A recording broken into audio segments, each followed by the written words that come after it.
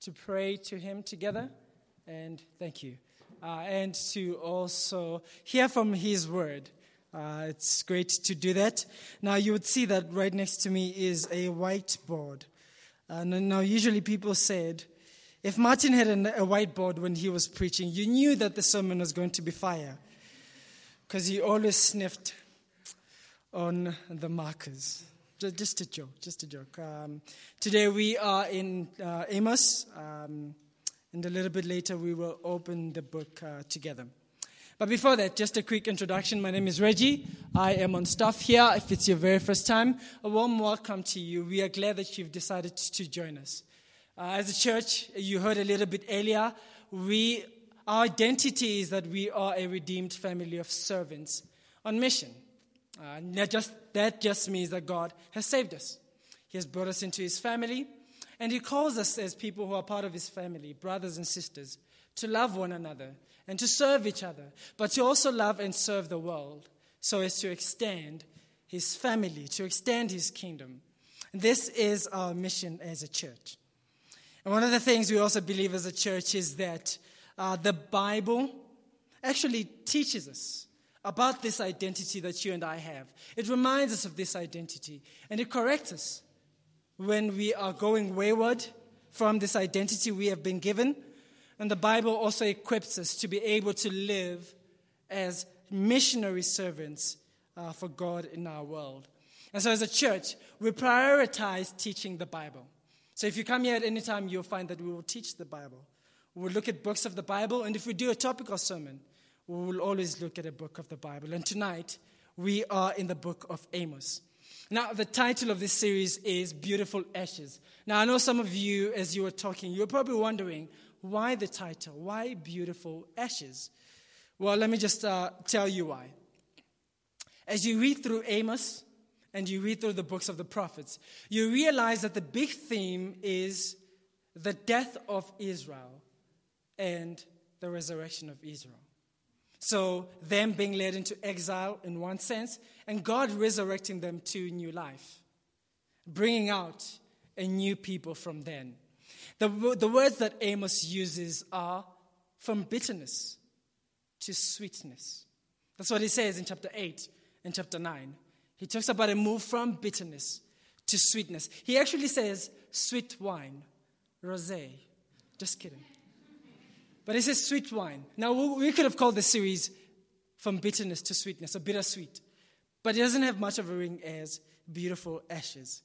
Or we could have called it Graves to Gardens, which carries a very similar theme that you find. See, we will see in this book how the people of God will move from ashes. God will take them through a process where there will be ashes, but from that he will pull out beauty. And I'm sure that you and I would agree that there are many times that God has actually done that in our very own lives. So as we go through this book, it'll be a challenging book. It'll be a book that will correct you and I, but it'll be a book as well that will encourage us to continue to live for God. We will see a God who keeps his promises. And our very first sermon is, as you see on the notes, the unrelenting God. Now, and I must say before I start preaching that David actually does a brilliant job in putting these together for us. So please make use of them as we go through the sermon. But let me read the passage for us, then I'll pray for us. Hopefully Amos chapter 1 and 2 will be right behind me. Listen to the words from God's word. The words of Amos, who was among the shepherds of Tekoa, which he saw concerning. Let me go back. The words of Amos, who was among the shepherds of Tekoa, which he saw concerning Israel in the days of Uzziah, king of Judah, and in the days of Jeroboam, the son of Joash, king of Israel, 2 years before the earthquake. He said, the Lord roars from Zion and utters his voice from Jerusalem, and pastures of shepherds moan, and the top of Carmel withers. Thus says the Lord, for 3 transgressions of Damascus, and 4, I will not revoke my punishment, because they have threshed Gilead with the threshing sledges of iron. So I will send a fire upon the house of Hazael, and it shall devour the strongholds of Ben-Hadad. I will break the gate of Damascus and cut off the inhabitants from the valley of Avon, and him who holds the scepter from Beth Eden, and the people of Syria shall go into exile to Kir, says the Lord. Now thus says the Lord, verse 6, for 3 transgressions of Gaza, and for 4, I will not revoke my punishment, because they carried into exile a whole people to deliver them up to Edom. So I will send fire upon the wall of Gaza, and it shall devour her strongholds. I will cut off the inhabitants of Ashdod, and him who holds the scepter from Ashkelon, I will turn my head against Ekron, and the remnant of Philistine will perish. Verse 9, thus says the Lord, for 3 transgressions of Tyre, and for 4, I will not revoke my punishment, because they delivered up a whole people to Edom, and did not remember the covenant of brotherhood. So I will send a fire upon the wall of Tyre, and it shall devour her strongholds. Thus says the Lord, verse 11, for three transgressions of Edom, and for 4, I will not revoke my punishment, because he pursued his brother with the sword, and cast off all pity, and his anger tore perpetually, and he kept his wrath forever. So I will send fire upon Teman, and it shall devour the strongholds of Bozrah.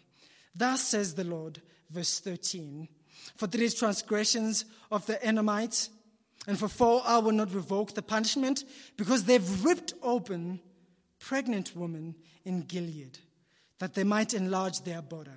So I will kindle a fire in the wall of Reba, and it shall devour her strongholds, with shouting on the day of battle, with a tempest in the day of whirlwind, and their king shall go into exile, and he and his princes together. Thus says the Lord, chapter 2, for 3 transgressions of Moab, and for 4, I will not revoke the punishment, because he burnt to lime the bones of the king of Edom. So I will send a fire upon Moab, and it shall devour the strongholds of Kirioth. And Moab shall die amid uproar, and shouting and sound of the trumpet. And amid shouting and the sound of the trumpet, I will cut off the ruler from its midst, and kill all its princes with him. Thus says the Lord, verse 4, for 3 transgressions of Judah, and for 4, I will not revoke my punishment, because they have rejected the law of the Lord, and have not kept his statutes, but their lies have led them astray, those after which their fathers walked. I will send a fire upon Judah, and it shall devour the strongholds of Jerusalem. Now the last one, thus says the Lord, for 3 transgressions of Israel, and for 4, I will not revoke the punishment, because they sell the righteous for silver, and the needy for a pair of sandals. Those who trample on the head of the poor, those who trample the head of the poor into dust, and turn aside the way of the afflicted. A man and his father go into the same go, so that my holy name is profaned. They lay themselves down beside every altar on garments taken in pledge, and in the house of their God they drink the wine of those who have been fined. Yet it is I who destroyed Amorite before them, whose height was like the height of the cedars, and who was strong as the oaks. I destroyed his fruit above and his root beneath. Also, it was I who brought you out of Egypt, the land of Egypt, and led you 40 years in the wilderness to possess the land of the Amorite. And I raised up some of your sons for prophets, and some of your young men for Nazarites. Is it not indeed so, O people of Israel, declares the Lord? But you made the Nazarites drink wine, and commanded the prophets, saying, you shall not prophesy. Behold, I will press you down in your place, as a cart full of sheaves presses down. Flight shall perish from the swift, and the strong shall not retain his strength, nor shall the mighty save his strength. He who handles the bow shall not stand, and he who is swift of foot shall not save himself, nor shall he who rides the horse save his life. And he who is stout of heart among the mighty shall flee naked in the day, declares the Lord. Let us pray together. Our Father, we do pray that this evening as we come to your word, we would see so clearly your holiness and see, Lord, how you respond to mankind when we act in ways that are inhumane. Lord, would you show us your justice? Would you show us that at the heart of it, your justice comes from your love and care for your creation? And this we do pray in Jesus' name. Amen. Dan's passage. In his novel called Lord of the Flies, I'm sure you've heard of the book. Some of you would have read it in school or at some time in your life. William Golding in this book paints so spectacularly and powerfully the cruelty of humanity. See, he tells the story of these boys who find themselves stranded in a deserted island when their plane crashes and they are the only survivors. The adults have all died. And these kids, without adult supervision, decide that they will come up with some rules so that they can live in harmony and find a way to get out of the desert, or this deserted island, rather. But it doesn't take too long for the kids to become cruel and brutal and violent towards one another without the civilizing impulse or leadership of an adult. Spoiler alert. Now, you've got to say that when people have not read a book or a movie, watched the movie. Spoiler alert. The cruelty of the movie reaches its climax when two of the boys are killed. Now, this novel shows so beautifully or powerfully how inhumane humanity can be without order. See, one of the comments that has been made about the plot of this movie is this. Listen to this very quote. Mankind is the cruelest of all beasts because when we hurt people, we realize that they are being hurt. When cats play and eat mice, the cat has no idea that the mouse is in pain. This makes people, who Genesis 1 and 2 tells us is the pinnacle of God's creation, the least respectable of all creatures. Now that is a damning report of humanity. It is damning. And actually this very comment is taken from a book that is called The Damned Human Race by Mark Twain. Listen to what Mark Twain says. Of all the animals, man is the only one who is cruel. He's the only one that inflicts pain for the pleasure of doing it. He inflicts pain for the pleasure of doing it. Now, I don't think you and I need any convincing of this. Because if you were to pick up any history book of the world, you would see that. You would see how humanity has been cruel towards one another. You turn on the news, you take your cell phone and read the news, you would see that. You would see what has happened recently in the Middle East with two nations. You can see how humanity is cruel towards one another. You see this in conversations between you and your colleagues. You hear how humanity is brutal towards one another. See, I'm convinced that as we look at the world, it does not take any convincing for us to see that humanity can be capable of the most inhumane acts. And actually, a few years ago, there was a South African video, that went viral internationally. Now the video contains a lot of content that is inhumane, but it actually went viral. It became viral because people found it funny. Now I think people found what was said in the video funny because of disbelief of what the person said. Now I'm sure you've seen this video. It's a video of a British journalist who interviews two men, and one of whom is my 11. Have you guys seen that story? Sounds like a number of people have seen the story.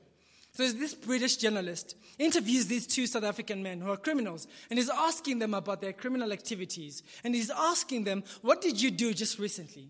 And this is what my 11 says. Now, I'll try not to impersonate him so that you and I are not tempted to laugh, but because as well, there are many who have experienced what he says here, and it will be a little bit unkind to make this a little bit funny. But he says so clearly, yesterday we took 4 cars in Benoni. And then this man asked him how. He says, using a gun. And then the journalist then turns back to him, Louis. He says, so you would hurt someone to get what you want? And listen to what Imam 11 says. He says, in his most famous line, if you do not want to give me the money, I will show you with your last born. I'll take your last born and put him in the shower, the hot shower. Then you will see that I want the money. Are you not going to give me the money? You're going to give me. Or for example, I take your child and I put him in the oven, the hot oven. I turn the oven on and I put him in the oven. Will you not give me the money? You will give me the money. And lastly, he says, I take your wife and put the knife here and I say, for example, and blood comes out. Are you not going to give me the money? You will give me the money. You will have no other way. And so in a conversation then that Louis has with a taxi driver, he turns to this taxi driver and says, hey man, I could not figure out whether these guys were joking. Were they joking or were they telling the truth?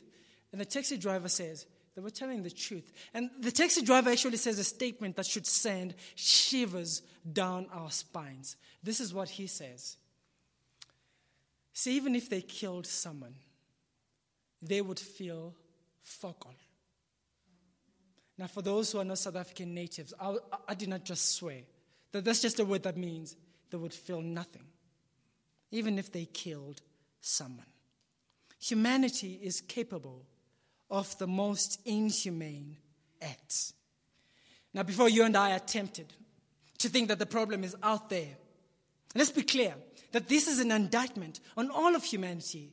This is an indictment on you and me as well. See, you and I as individuals, you and I have the tendency to believe that the problems in the world are out there and not in here. And so very often when you sit in services in the church, you will hear people clapping when the church talks about the sins of people out in the world, and then it gets quiet. When the pastor starts speaking about your sin, you pick that up very clearly. And very often I think what happens with all of us is that we think to ourselves, surely you can't be comparing me to my 11. I'm not like him. Surely you can't be comparing me to him. But you see, it is astounding to see that at the most times, when you and I hear statements like this, that humanity is capable of the most inhumane acts, you and I immediately activate our inner Harvey Specter and figure out ways which we can justify the wrongdoings or the terrible ways in which we have treated others, the thoughts, the words we have said, and the things that we have done. See, so although we are not like my 11, you and I have actually done, we have thought about, and we have said things that dehumanize others, things that show that we don't necessarily believe, or we willfully forget that the person in front of us has been made in the image of God. Things that show that we don't think the person in front of us deserves to be treated with dignity, with honor, with fairness, and decency. See, more often than not, even the so-called best of us here in the room would step into the toes of other people, would step into the necks of other people in order to get what we want. If you don't believe this, look at corporate. Look at the corporate life. This is what people do. They would step onto the necks of others in order to get what they want.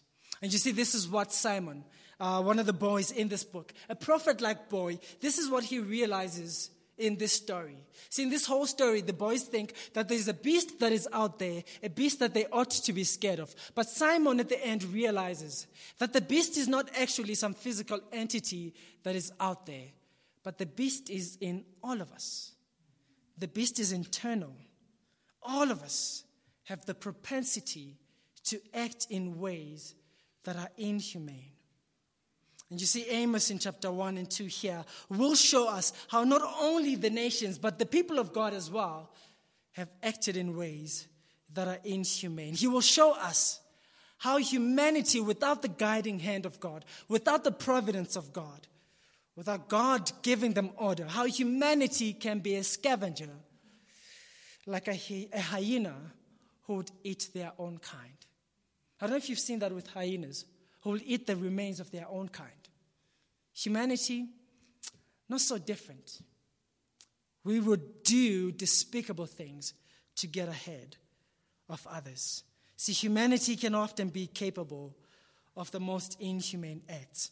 And you see, as we come to this book, one of the questions we've got to ask is this: how does God deal with his good creation gone bad?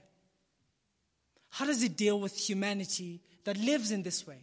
Because God made humanity good, or made humanity live within his order. But if you remember in the series in Genesis 1 and 2, we decided to do things in our own way. How does God respond when mankind lives in this way? Well, you will see as we go through this book that God actually puts mankind in the dock. The prophets, one of the things that they do in their writing and in their speeches, what they do is to give us a courtroom scene where we see God is the judge. And God is also the party, the innocent party, that has been offended. And the prosecutors in this case are the prophets, who are coming to remind us of how we have broken our vows to God, of how we have broken our morality. And humanity are the people that are accused. And so as we go through this passage, three things that we will see. And all of these will use legal kind of language. And these are the three things we will see as in the paper in front of you. One, the charge. The charge that God brings against humanity. And then two, the conviction. And then three, the call. So let's go to our very first point, the charge.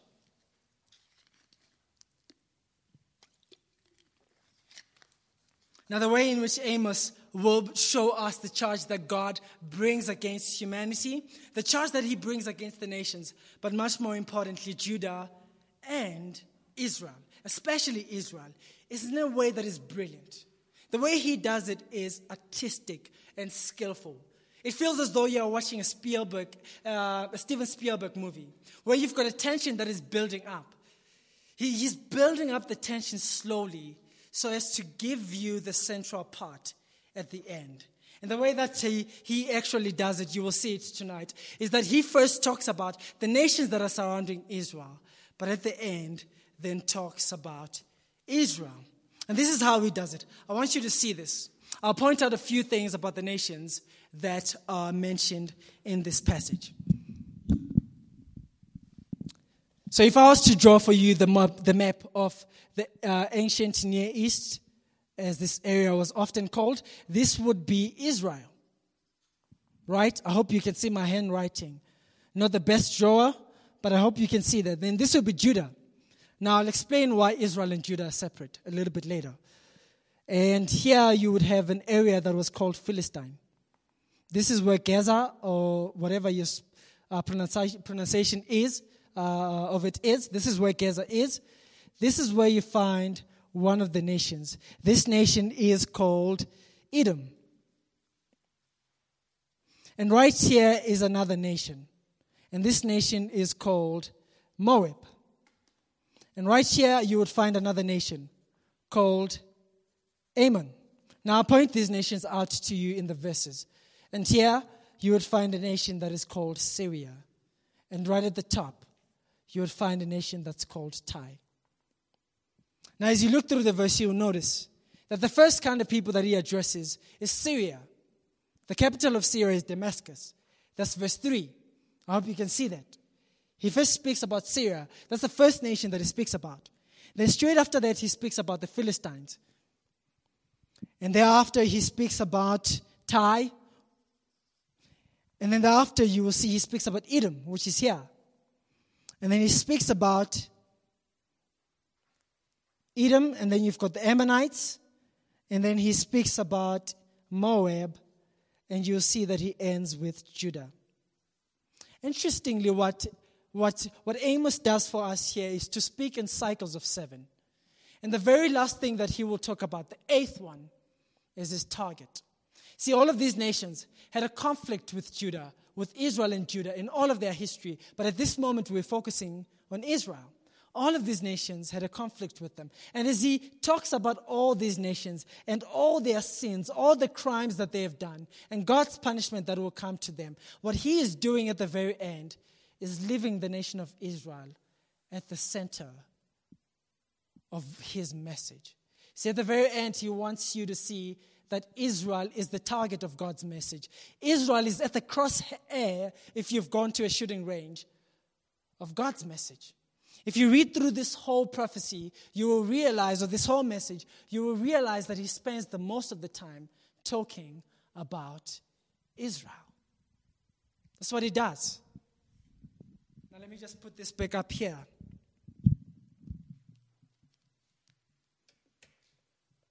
Now he builds the tension. And this is how he builds the tension. As he speaks about Syria, you can imagine the Israelites have had conflict with Syria. That has been a long conflict. So as they would have heard the news about Syria, you can imagine that there was cheering. That this guy has come to tell us that Syria will get judged. As he tells them about the crimes of Syria, there would have been celebration. And as he continued to talk about the different nations, there would have been a lot of celebration. But ultimately, when it got to Judah, they would have not just been celebrating. They would have been popping bottles. And this is why. Israel and Judah have also had a conflict, which came about when God divided the nation of Israel into two. See, at one point, the nation of Israel, Judah and Israel, were one country. But because of David's sin and Solomon's sin, and in one sense, Rehoboam's foolishness, by raising the tax of the people, God raises up another man called Jeroboam the first, whom he uses to take 10 tribes to form a new nation, which is called Israel. And in the south, you are left with 2 tribes that are called Judah. Now, these 2 nations had conflict for a whole lot of reasons, one of which was worship. See, Jeroboam did not allow the people to go all the way down to worship because he knew they might decide not to come back. And so he built a number of worship centers here so that the people would not go to the south. But here's the thing. These guys as brothers, whenever each of them was experiencing war, one of the others would gloat. They would laugh at the experience of the other. And some commentators actually say they would join in. And so you can imagine the conflict between these 2 nations. And now this guy, Amos, who actually comes from the south, Tekoa is from the south, comes in to speak to Israel and mention to them that God will judge Judah. You can imagine that there would have been popping of bottles. There would have been celebration. What? God is going to judge Judah? They would have been celebrating that. But at the very end, he points the finger at them. He shows that God's biggest message is actually against them. For the rest of the book, he actually talks about Israel's sin. That's what we see here. And so this tension that I mentioned earlier that built up with celebration and popping of bottles, it would have immediately turned into deathly silence. So silent or so quiet that you could hear a pin drop, like at Old Trafford. No. And what happens here is like the moment when a preacher is preaching. And you're sitting there, and the preacher is talking about particular things. And you're sitting there, and you're thinking to yourself, oh, I wish so-and-so was here. I wish so-and-so was here to say this. And you're saying, yes, preach, preacher. Go deeper, Papa, go deeper. Tell them. And then the preacher, in a Paul Washer kind of way, says, why are you clapping? I'm talking about you. This is what he does. I'm talking about you. God has come to bring his charge against you. The accused number 1 in Amos's speeches is Israel, the people of God. Now, what is the charge against the nations, Judah and Israel? What is God charging them for? Well, I want you to see what each verse begins by saying. Thus says the Lord, for 3 transgressions. And notice that thereafter it says 4. If you've read Proverbs, you would notice that Proverbs uses something that is very similar to this. Are they 3 and 4 or 6 and 7? And then thereafter lists, it will say 6 things and then 7 afterwards. And then list 7 things thereafter. That's not really what happens here. So what Amos wants you to do is to put 3 in together to say, this is the complete list. This is what God This is the charge that God is bringing against these people. So he will mention either one or two or three things. But notice what God is bringing against his people, or the nations and his people. They have transgressed against him. Now, what is that? Now, that simply means they have rebelled against him. See, the nations have rebelled against God as their creator. God has made them. And because God has made them, he decides how they should live. God can decide what the nations do. And so God here points out that he's bringing a charge against them because they've rebelled against him as their creator. Whereas Israel and Judah, he's bringing a charge against them because they've not lived with him as their creator and savior. But I want you to notice the details, because the details are gory as you read through this passage. Notice, I'll just point them out as we go through the passage. Look at Syria and how what Syria has done is described, how they've rebelled. Look at verse 3. Syria, Damascus, this is their transgression. Verse 3, because they've threshed Gilead with the threshing sledges of iron. Now let me explain what that is. Threshing sledges of iron were used after you had taken grain and then you would harvest it. What you would do to the grain, a grain has a stalk, and then at the very top, it has the thing that has the grain at the top. And so as you use the threshing iron sledge, what you would do is you would separate these two and pull away the stalk. The picture that you're meant to get here is that what Syria has done is torture people. Whether it's torture people using this very equipment or by dismembering people. You're meant to get that kind of picture in this poetic language, that this is what they've done. Now, if that's not inhumane, I don't know what is. Look at what Philistine has done. See, what they have done is they've traded people as slaves. Verse 6. Because they've carried into exile a whole people and delivered them up to Edom. God makes it clear that he's bringing a charge against them because they've taken a whole people and sold them as slaves. Now, it does not just say there that it's Israel and Judah that they've taken as slaves, but it could have been people from other nations. And that bothers God. See, very often when we read the Old Testament, we think that the only people God is concerned about is Israel and Judah. But that's not true. God cares about all of his creation, and so he will hold all of these nations to account because of how they treat the other nations. So they've sold or trafficked people into slavery. Notice what happens with Tyre, which was a commercial city in Phoenicia. They've also broken their promise that is part of a treaty, which was a contract between two nations. And notice what they've done. They've also sold people into slavery. Edom, the brother of Israel. Edom, the brother of Israel, because Edom actually comes from Esau. If you remember the story of Jacob and Esau, notice what we are told about Esau there, about brother Edom. Because Edom has pursued his brother with the sword and cast off all of his pity, and his anger tore perpetually, and he kept his wrath forever. It actually sounds like the story of Jacob and Esau as you read it. And you see the conflict between these two continued all throughout history. And you're meant to get a picture of war there as you read through that. And then you notice what is said about the Ammonites. The Ammonites have killed unborn babies. That kind of language that you see there, they've ripped open pregnant women.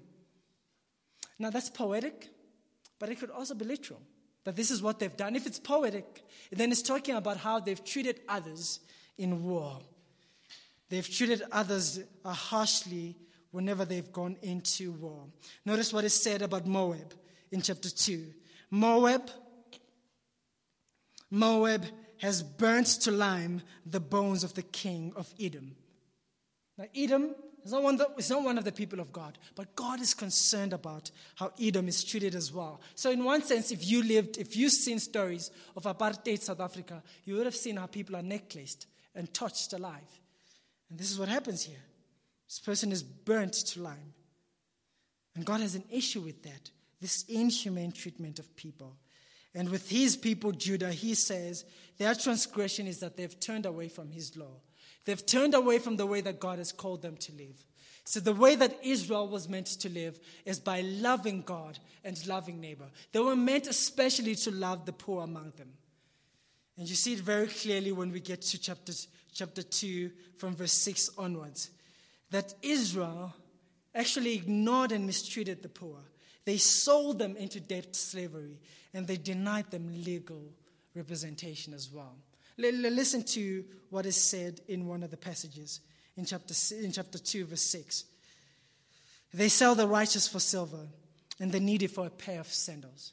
Whether that's poetic or not, that is scary. But notice what is said afterwards. A man and his father go into the same girl. Now this girl could have been a slave girl. She could have been working for them. And because she is working for them, they would have seen her as their property. She's poor. She can't look after herself. And so they mistreat the poor.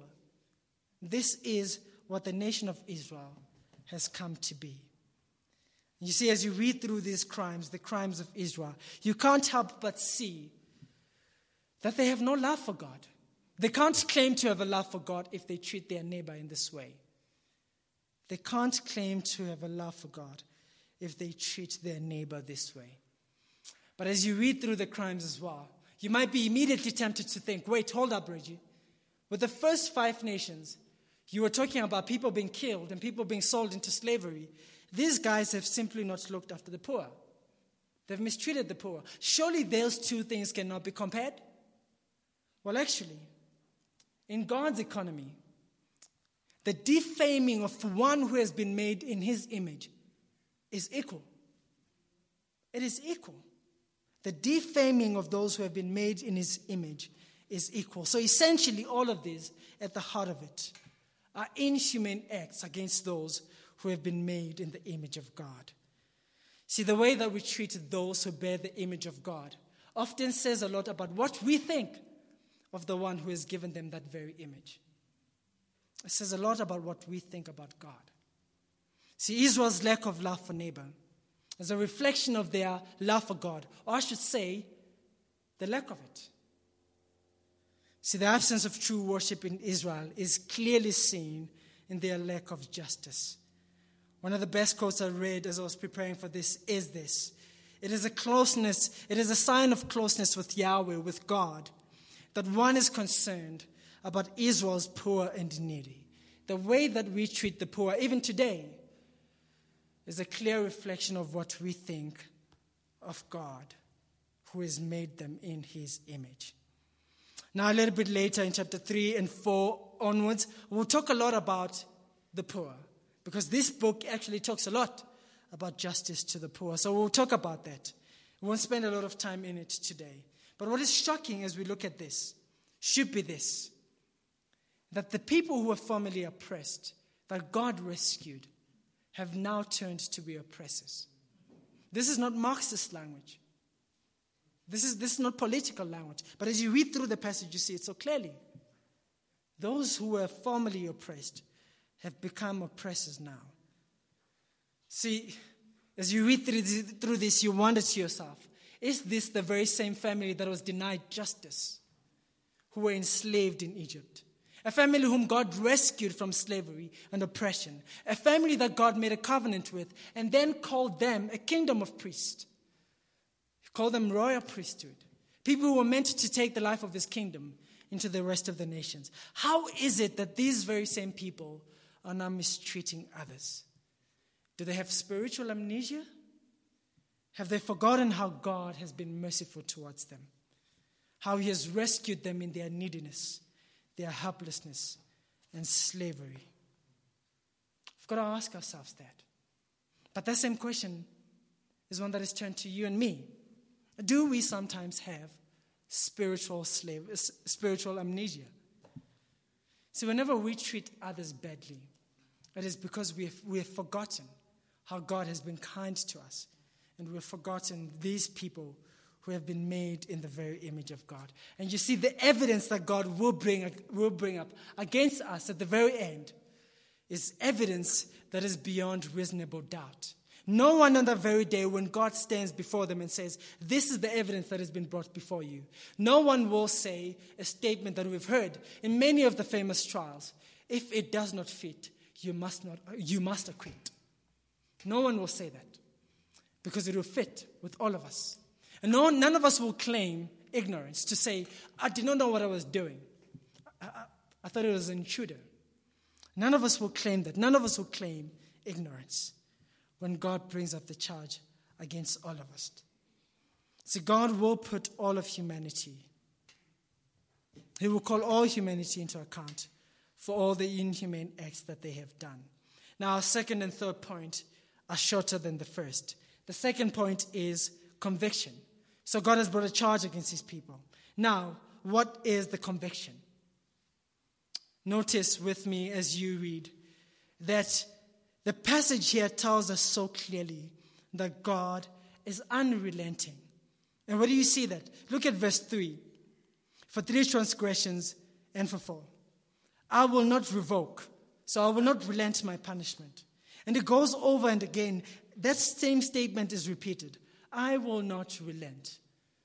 This unrelenting God says, I will keep my promise that those who mistreat those I have made in my image will be punished. And you see, Israel and Judah will not get a pass on this. They will not get a get-out-of-jail-free card. They won't. Judgment is coming to them. The lion has roared against them. He will not pull back. Now, if you've seen lions chasing prey in the wilderness, whether you've seen it on National Geographic, you'd have seen how a lion is relentless, how a lion is unrelenting, and God is unrelenting against those who treat his people in inhumane ways. Now notice the kind of pictures that Amos uses to describe God's judgment, to describe this conviction for us. He uses 3 pictures: fire, exile, and death. Now let me point them out to you from the verses we have just read. Look at verse 4. I will send fire upon Hazel. Verse 7. I will send fire upon. Verse 10. I'll send fire upon. Verse 12. Same thing. Fire kindled. Verse 14. Chapter 2, verse 5. Same thing. Exile, chapter 1, verse 5. Look at that. I will break the gate bar of Damascus and cut off the inhabitants from the valley of Avon. And him who holds the scepter from Beth Eden, and the people of Syria shall go to exile to Kir. And verse 15 says the very same thing. Chapter 1, verse 8 then speaks about death. Notice that. I'll cut off the inhabitants of Ashdod, and him who holds the scepter from Ashkelon. I will turn my hand against Ekron, and the remnant of Philistine shall perish. Perish there is death. Chapter 2, verse 3, same thing. 3 images: fire, exile, and death. Now, as you read that, you might think fire is talking about hell. But in the Old Testament, you do not necessarily get that picture yet. See, what you are meant to see as you read through these poems, or these words from Amos, you are meant to see that he puts together as a parallel fire and exile. And so what he wants you to see is that with these 3 pictures, he's actually painting one picture. He's painting a picture of the end or the death of the nations, including Israel and Judah. See, he's painting their death. He's painting how God will turn them to ashes. That's the picture that he's painting here. And you see, God's conviction rate is 100%. God's conviction rate is 100%, and God will hold all of these nations and will judge them. He'll hold them to account, and he will judge them. Now you may ask, why does he do that? Well, Psalm 19 tells us that God holds the nations and all people into account because he has revealed himself through creation. If you would start this week, you would have heard that. But for the Israelites in Judah, they would know that God has revealed himself in his word. And so God's punishment for them will even be heavier because of that. You notice that God spends a lot more time with them. There's a quote that I love from David Wilkerson. Listen to what he says. Judgment is God's roaring against wickedness. And God sends watchmen with warning to avert judgments, not just to announce them. God always hopes that his warnings would be heeded and judgments avoided. So as God sends his prophet Amos, he hopes that the people would hear this message. And in chapter 5, you get a picture of that God calls them to seek him. You get a picture where God is asking them to come back, but they don't. And so what the prophets write to us, they show us that the Israelites did not actually listen, which is why they show us that the death of Israel and the death of Judah was inevitable. It was inevitable. If you notice in verse 2, we are told that there was an earthquake, and a lot of commentators say actually this earthquake was sent as a warning so that they would realize that God is calling them to come back to him. See, God sends warnings, and he sends warnings here through Amos to warn the people of death that is impending if they do not turn back to him. But you see, even today, a lot of people, like the Israelites who did not listen here, a lot of people do not take the judgment of God seriously. They don't. Very few people, even in the church, take the judgment of God seriously. For most of the time, actually what happens is, it is not God that is sitting on the dock. It is not God that is being it is not us that is being the accused, rather. Rather, for most of the time, most of the people will have God as being the one who sits on the dock. They will look at God and accuse him and ask him, why haven't you done anything about this evil in the world?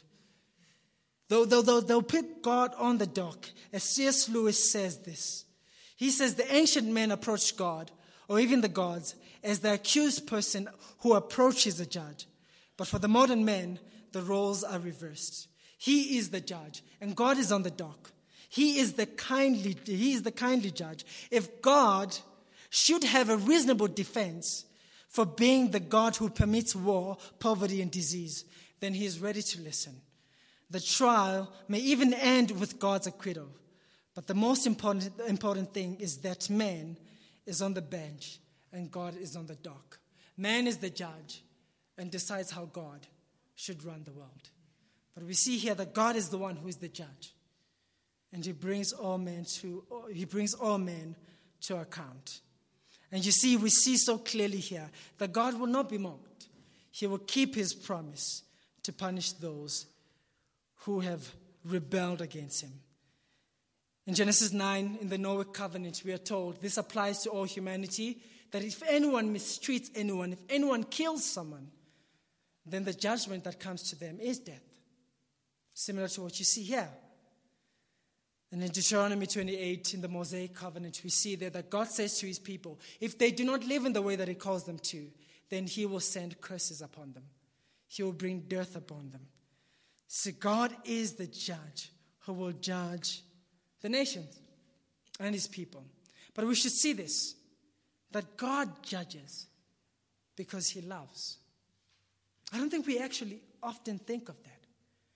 God judges because he loves. It is because God loves all these nations that are here that he is concerned about how they treat each other. God judges because he loves. See, if you and I are honest with each other, I don't think we would want a God who does not judge. All of us talk about a God who's loving. We want a God who's loving. But have you realized that most of the time, you've done this at a playground as a kid, or perhaps in your office. In you, there's this inkling of justice. You have said these very words. That is not fair. That's not the way it should be done. That is against the rules. No, you cheated. It should have not been done that way. All of us have this inkling of justice and want a God who will judge. And actually, God judges because he loves. He loves his creation and does not want his creation to spiral into utter chaos. It is because God loves that he judges. But I know now you're probably waiting for that moment. Reggie, are you going to bring up Jesus? I mean, we always wait for that, don't we? Whenever we hear something about judgment, we're waiting for that. We're waiting to hear Jesus so that whatever has been said, we can quickly brush aside. Oh, no, Jesus has taken that, so I'm good. That's what we often do. I mean, it is true. as you read through the message of the Bible, that Jesus is the one that takes the fires of God's judgment on our behalf. It's true. It's true that that's what Jesus does for us. But if that's all we take away from this reading, then we would not realize that this very same Bible that we read tells us that God actually disciplines those whom he loves, those whom he calls, whom he has redeemed and made his own. Hebrews 12 tells us of that. God disciplines his people when they have not lived in the way that he calls them to. So how are his people meant to live? Third point, which is the shortest of them all. The call. How are his people meant to live? I think you and I would agree that the people of God are meant to live in the opposite way of what we see in this passage. That's what the people of God are meant to do. The people of God are meant to realize the brokenness in the world, the cruelty in the world, the beast in the world is not out there, but it's in us, even as Christians. See, God saves us and redeems us. But in Romans 7, Paul tells us that you and I still have this tussle within us between the pulling of the Spirit and that of the sinful nature. And it's clear in Romans 8, as you will hear when David comes, that we are not obliged to follow the flesh. We are obligated to follow the Spirit that God has given us to empower us. But a lot of the time, you and I find ourselves doing what we did not want to do.